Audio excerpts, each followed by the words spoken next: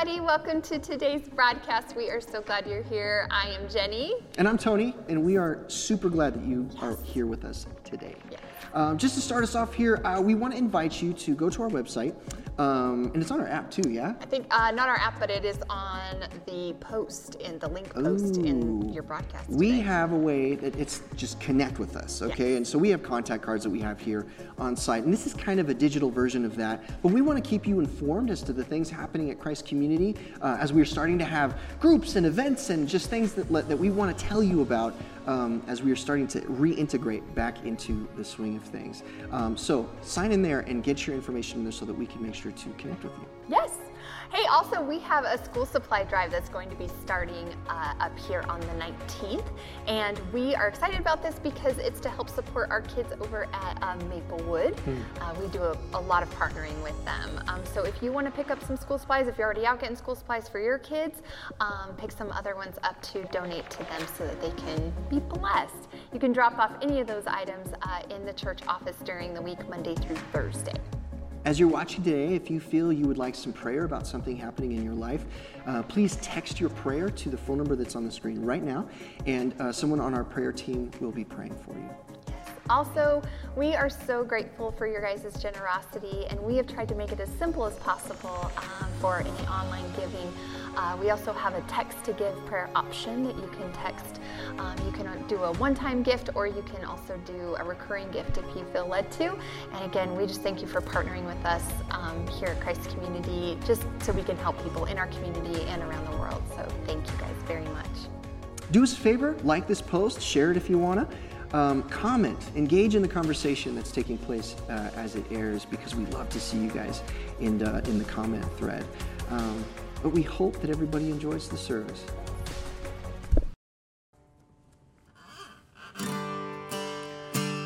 Well, as we transition now to worship the Lord, just join me.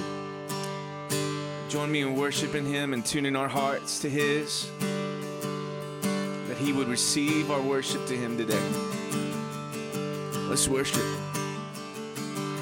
And I've searched the world, but it couldn't fill me. And man's empty praise and treasures of faith are never enough. Then you came along and put me back together, and every desire is now satisfied right here in your love. And oh, there's nothing that's better than you. Oh, there's nothing better than you. Lord, there's nothing, nothing is better than you.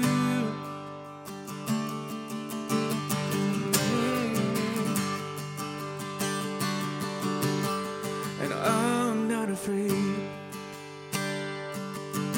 Lord, to show you my weakness, my failures and flaws. Lord, you've seen all. You still call me friend, 'cause the God of the mountains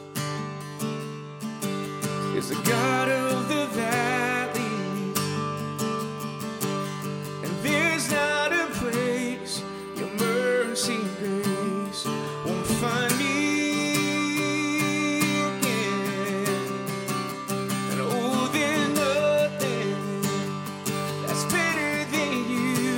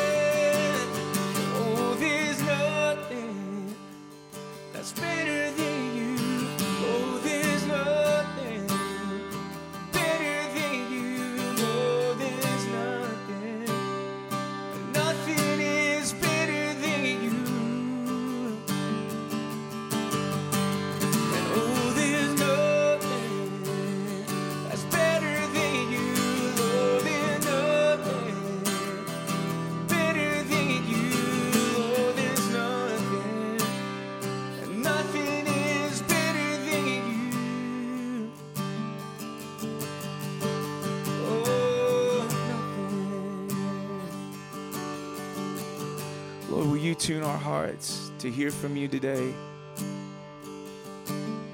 Lord, may your presence be felt right now wherever we're watching, whenever we're watching.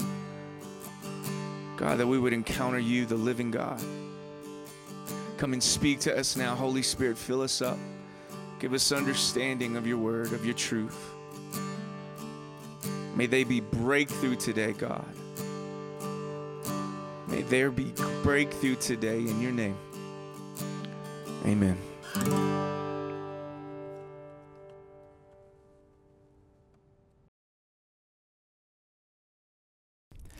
So we kicked off this series a couple weeks ago here called Joyful. And in the series, what we're doing is we're walking through this letter that the Apostle Paul wrote to a group of Christians in the city of Philippi. And in this letter, what Paul is doing is he's giving us direction for how to live a life that's filled with joy regardless of the circumstances that we find ourselves in. I mean, they could be really good, right? Maybe your 401k is up. Or they could be really bad. Maybe you lost your job. What Paul is saying is that regardless of what you're walking through, you can still experience joy. Now, I don't know if you're like me, but whenever I hear somebody talk about how I can have something that they have, specifically when it's a thing that I don't currently have, I get a little skeptical.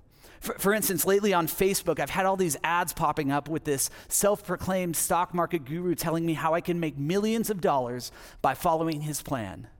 All I got to do is pay $1,200 for his course. Now, making millions in the stock market, that sounds like a pretty good thing. I think we'd all agree. But this guy, I don't know, he sounds more like a scam artist. You see, I think sometimes when it comes to the things that Paul says about joy in this letter, for some of us, we approach it with the same skepticism that we do for those stock market gurus. Because our lives, with some of the things that we're walking through, it's hard to see how we could possibly find joy in it. And if that's where you're at today, I want you to know that's totally okay. I fully understand where you're at. I've been there a lot of times in my own life as well. But in our time together today, I actually want to invite you to be open to the possibility of seeing your life and your circumstances with a different perspective. And the reason that I'm asking you to do this is because Paul, he's not a scam artist. I really believe that he's somebody we could actually trust. I believe he's somebody who has credibility. You see, Paul not only talked the talk when it came to this topic of joy, he's somebody who actually walked the walk. Because of his relationship with Jesus, because of his commitment to the work of the gospel, because of his willingness to challenge oppressive religious systems, he experienced a lot of pain. He experienced a lot of suffering. He dealt with hardship. He was thrown in prison multiple times. He was beaten within an inch of his life. He was slandered. He was maligned. He was hated. He was rejected. Now, none of that sounds like joyful situations, does it? But what we see so clearly is in this letter is that regardless of what he went through, none of it took his joy away. In everything he wrote, this joy was evident. And that's because his joy wasn't rooted in his circumstances. It was rooted in Jesus. So as we walk through this letter together, we're hopefully going to be able to see some ways that we can begin to tap into and experience this same kind of joy ourselves. So let me pray for the message as we get into this. Father God, I thank you for the opportunity we have to open up your word together. I pray that you would illuminate it to us. Holy Spirit, would you guide us and would you direct us and would you empower us to begin to see the things that we're walking through with this joyful perspective that you are calling us to have. I pray this in your name, Jesus. Amen. So one of the things that's pretty obvious in this letter is that Paul had a pretty unique relationship with this church in Philippi. Right? All throughout this letter, Paul is telling his friends how grateful he is for them, how he thanks God for them, how much he loves them. And I think we've got to have this in the back of our mind because as we read this letter, we've got to understand why Paul is saying the things that he's saying. He's not coming from a place of judgment or condemnation. He's coming from a place of love. In the past couple weeks, we've covered the first 6 verses of this introduction, and Paul spends a majority of that time talking about the love and the affection that he has for this church. And today, we're going to wrap up the introduction by looking at verses 7 through 11. So let's check out how this starts. Philippians 1:7.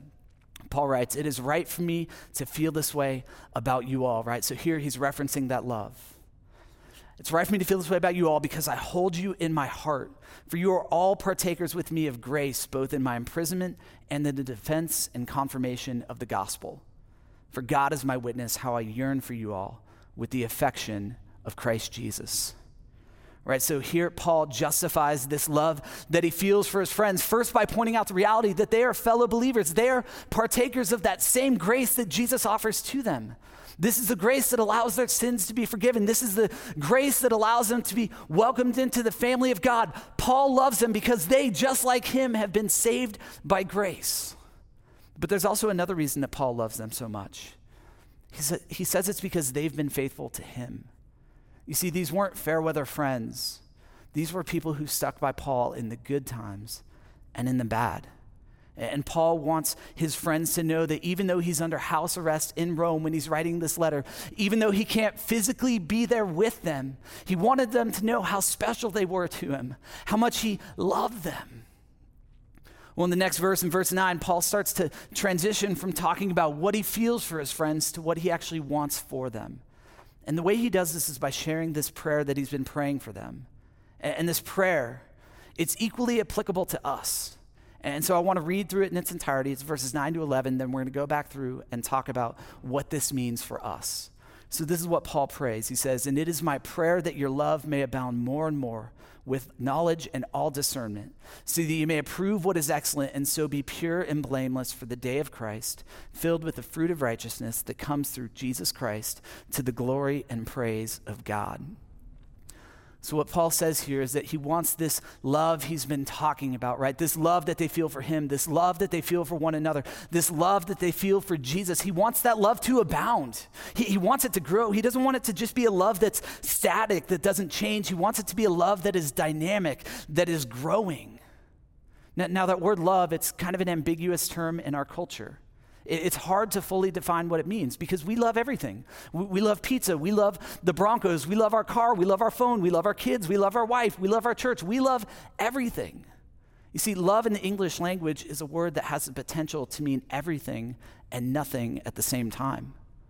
But that's not the case when Paul uses it. The word that he uses in the Greek, it's the word agape. This is the highest form of love.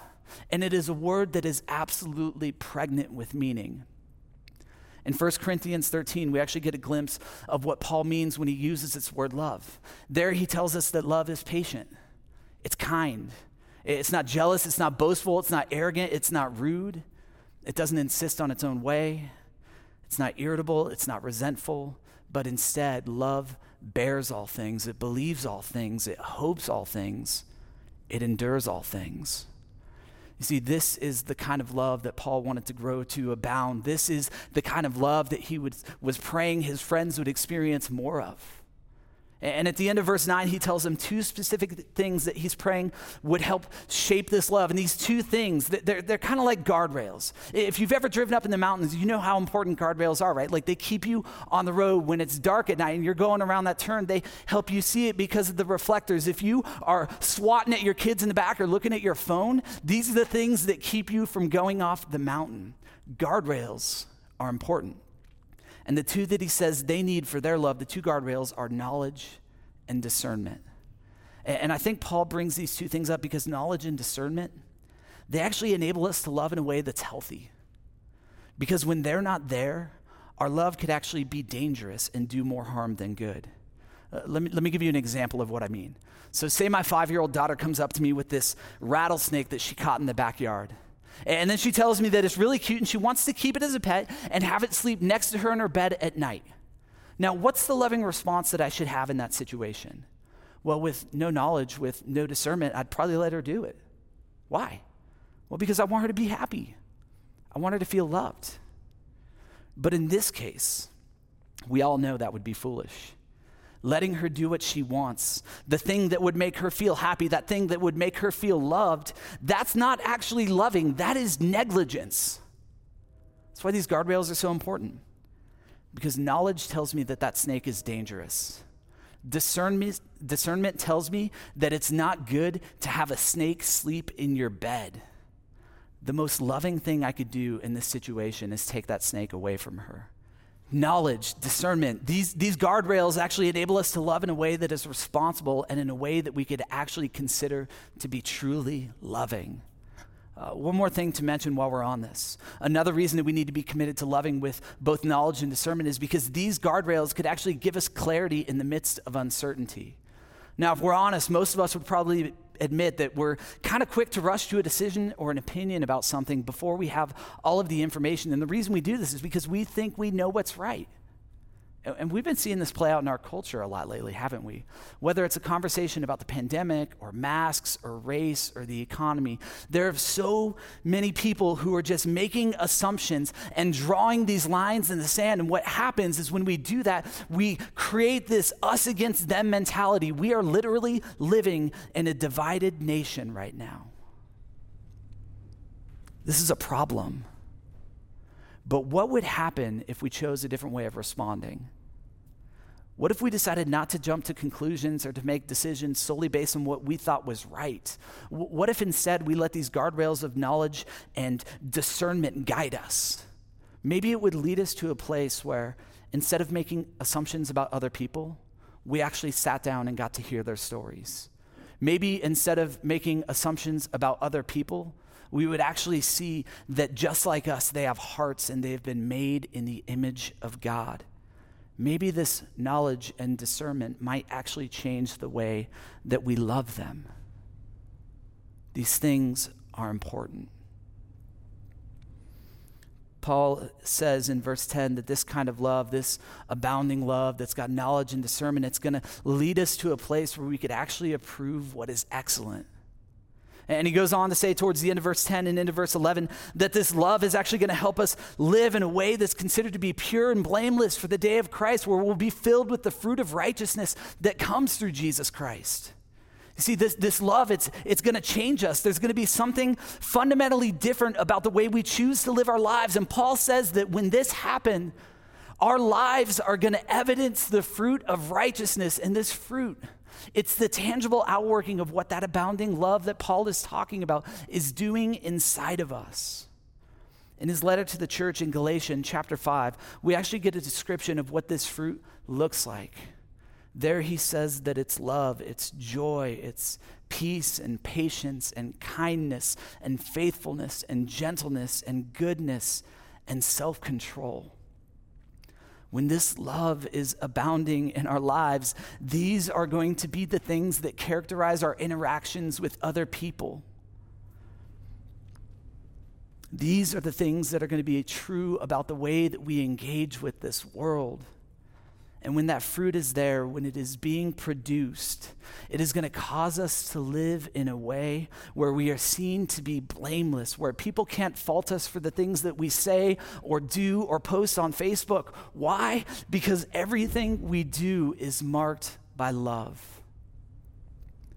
Now, I don't know about you, but whenever I read this prayer, when I see everything that's in it, it doesn't exactly encourage me.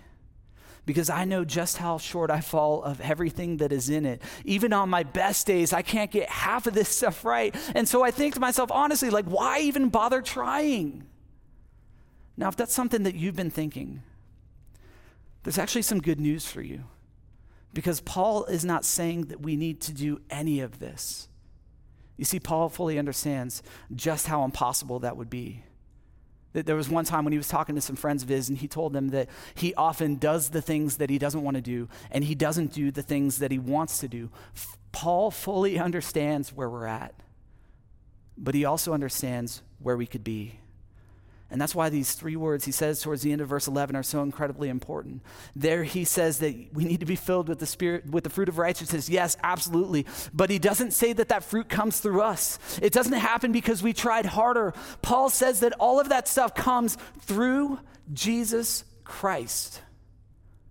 On our own, we are completely helpless. We are completely hopeless. But once Jesus gets involved, when he enters into our story, that changes everything. Jesus makes us into the people he has called us to be.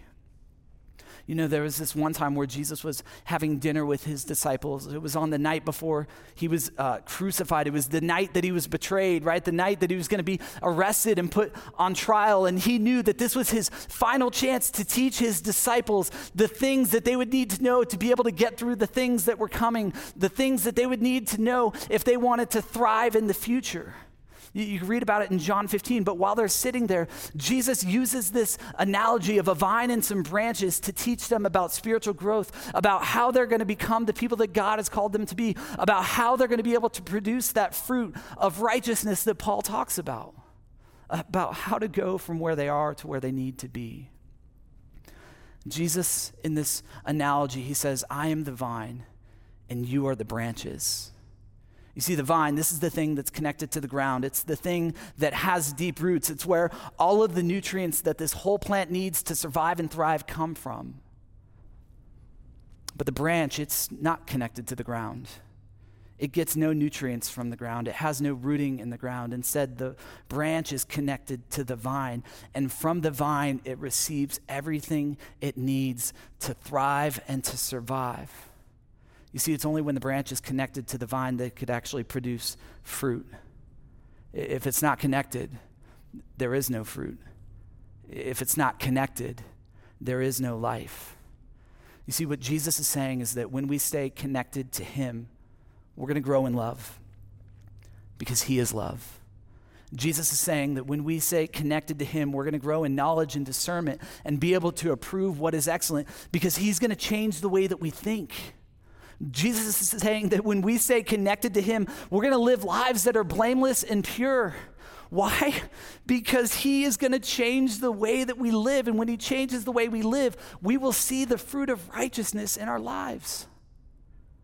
Friends, I am so convinced that this is exactly what happens when we make our relationship with Jesus the highest priority in our life, when we do whatever it takes to stay connected to him. This growth of love, this change of thinking, this change of what we do. I am living this out of my life in a way that I never thought I could or would. When I was a little kid, 26 years ago, my dad walked out on our family. He never said goodbye. I remember being dropped off there to spend the weekend with him and finding his place empty. He'd vanished. My dad leaving me hurt me deeper than anything else in this world ever has. And as I grew up, I was so angry. I was so bitter. I wanted to be nothing like this guy. I wanted nothing to do with him ever again. Well, in college, I started to take my relationship with Jesus seriously. I made it a priority to stay connected to him, to do what Jesus says in John 15, to really seek to abide in him. And about 10 years ago, Jesus started to do something new in my heart. As I spent time with him, as I read the Bible, I started to see that God has a heart for wholeness, that he has a heart for forgiveness, for reconciliation, for redemption. As I spent time with Jesus, I was able to confront my own sin, to deal with my own hurt. As I spent time with Jesus, I began to find healing for these deep wounds that I had been carrying with me for so many years. As I spent time with Jesus, I began to see myself in a new light. I wasn't somebody who had been rejected. I was somebody who had been accepted. As I spent time with Jesus, I found that my heart towards my Father began to change. That hatred that I felt began to turn into compassion. That lack of desire to ever see him again turned into a desire to find him. And it wasn't so that I could tell him how much he had hurt me. It was so that I could tell him that even with everything that had happened, I still loved him. That what he had meant for evil, God had turned to good. And it was all because of what Jesus had done in me. Well, these past several years, I've been searching for my dad. And I never had any luck finding him. That is until 2 months ago. I found him. He's living in a small town in northern Georgia. And I reached out to him. And because of what Jesus has done in me, I was able to forgive him. Because of what Jesus has done in me, I was able to love him. And literally right now, in this moment, as I speak, he is in his car driving from Georgia to Colorado to see his son for the first time in 26 years, to meet his granddaughters for the first time, to meet his daughter-in-law for the first time. Right now, I am experiencing the fruit of what happens when we stay connected to Jesus. When we make that the highest priority in our life, we get this supernatural ability to love when love doesn't make sense. And this love, it truly does abound. We get this supernatural ability to extend grace and mercy and civility even when the other person doesn't deserve it. We get to see the fruit of righteousness evidenced in our lives. And sometimes it takes 26 years for that fruit to grow. But when we're persistent, when we cling to Jesus, when we stay connected to him, it will come. And do you know the one thing that I'm feeling right now more than anything else? Joy. Being connected to Jesus, seeing all the things that he's done in me and through me these past few years, knowing how he's leading me through something right now that is literally rewriting my story, that is literally rewriting my Father's story, a beautiful story of redemption unfolding right in front of me that I get to be a part of. This brings me so much joy. This prayer that Paul prays for his friends, this hope that he has for them. It's not something that we have to strive after. It's not this lofty ideal that we need to chase. When we abide in Jesus, when we stay connected to him, this prayer becomes a promise that God doesn't leave us where we are, a promise that God doesn't leave us as we are, a promise that one day God will finish the work he started as he makes us into the people that he has called us to be. A people of wisdom, a people of righteousness, and a people of love. Let's pray. God, I thank you that you are a God who does not leave us where we are. I thank you that you are a God who meets us in the midst of whatever it is we're walking through,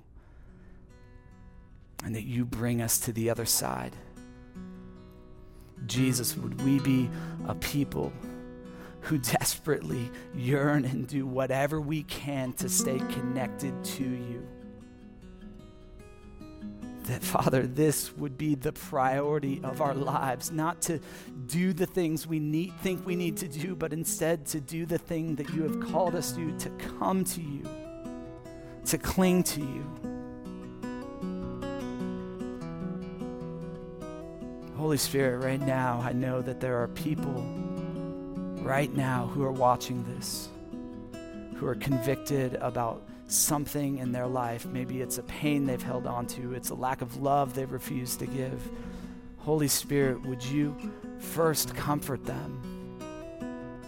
And second, lead them where you need them to go. Would you give them the courage to be obedient, the courage to follow you to that place you are leading them?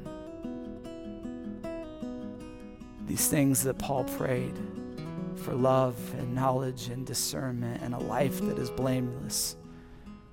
Would these be things that become true about us, but not because we did them, but because you did them through us, Jesus? I pray this in your name. Amen. You are here, moving in our worship you, I worship you. You are here, working in these ways. I worship you, I worship you. You are here, moving in our midst. I worship you, I worship you. You are here, working in these places. I worship you,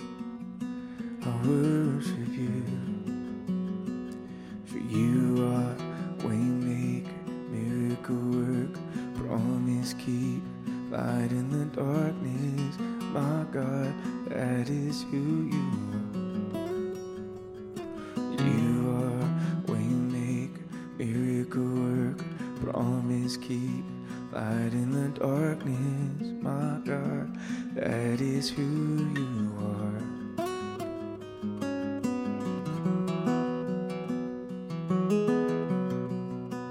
That's who you are, that's who you are, God.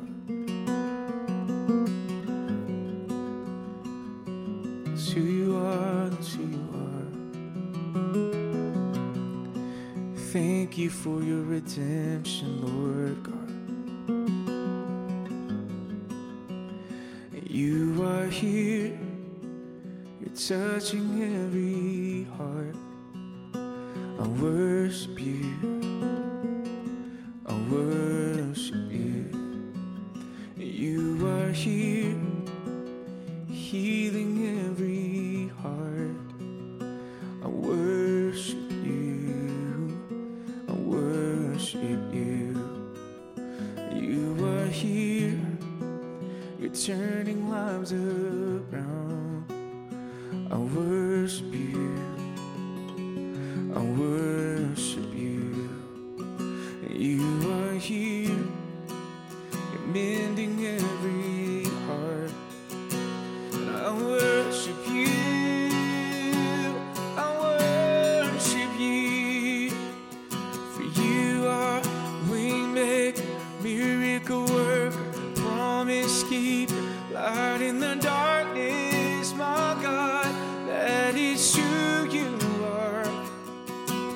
And you are waymaker, miracle worker, promise keeper, light in the darkness, my God, that is who you are. You are waymaker, miracle worker, promise keeper, light in the darkness, my God, that is who you are. And you are waymaker, miracle worker, promise keeper, light in the darkness, my God, that is who you are. And that is who you are. That is who you are. That is who you are. That is who you are. That is who you are. That is who you are. That is who you are. That is who you are.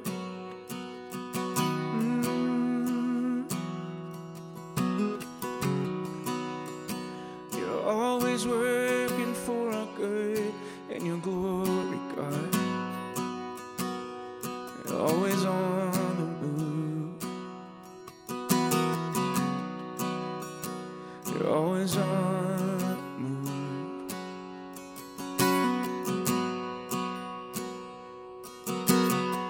And even when I don't see it, you're working.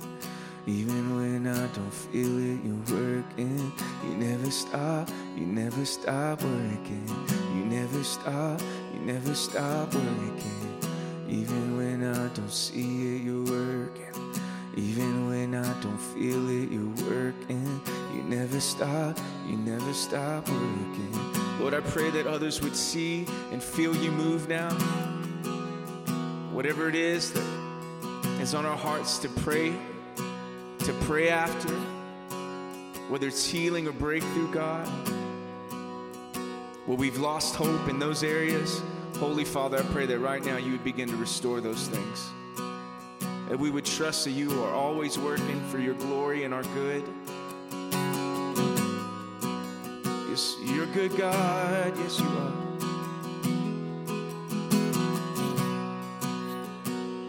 Holy Spirit, restore our hope in you. Breathe on us, God. Bring those things back to life. Bring our hope back to life now, God. 'Cause even when I don't see it, you're working. Even when I don't feel it, you're working. You never stop never stop working. Even when I don't see you working, even when I don't feel it, you're working. You never stop working. You never stop. You are waymaker, miracle worker, promise keeper, light in the darkness, my God, that is who you are. For you are waymaker, miracle worker, promise keeper, light in the darkness, my God, that is who you are. That is who you are. That is who you are. That is who you are. That is who you are. That is who you are. That is who you are. That is who you are. That is who you are. The darkest night, you can light it up. You can light it up.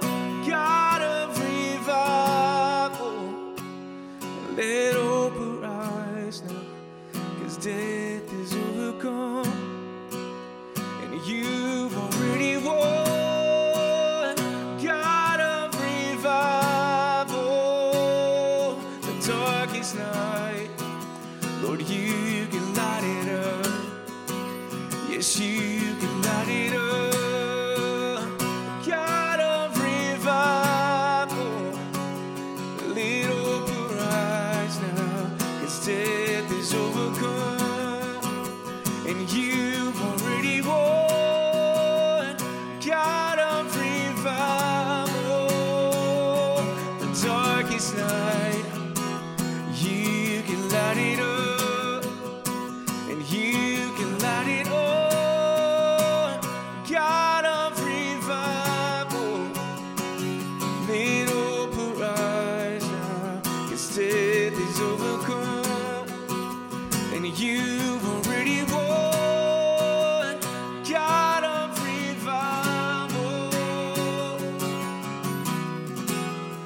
come awaken your people, come awaken our city.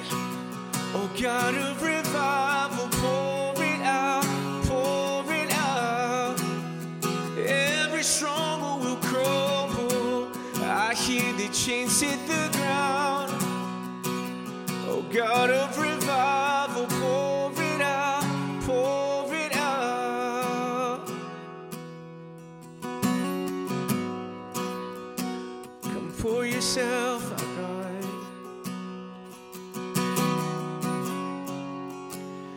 'Cause the darkest night, you can light it up. You can light it up. God of revival, let hope arise, 'cause death is overcome, and you've already won. God of revival.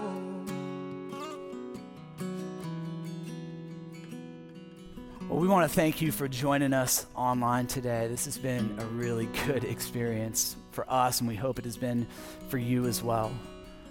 Even though the service is coming to an end, that there are some ways that you can continue to engage and respond in worship.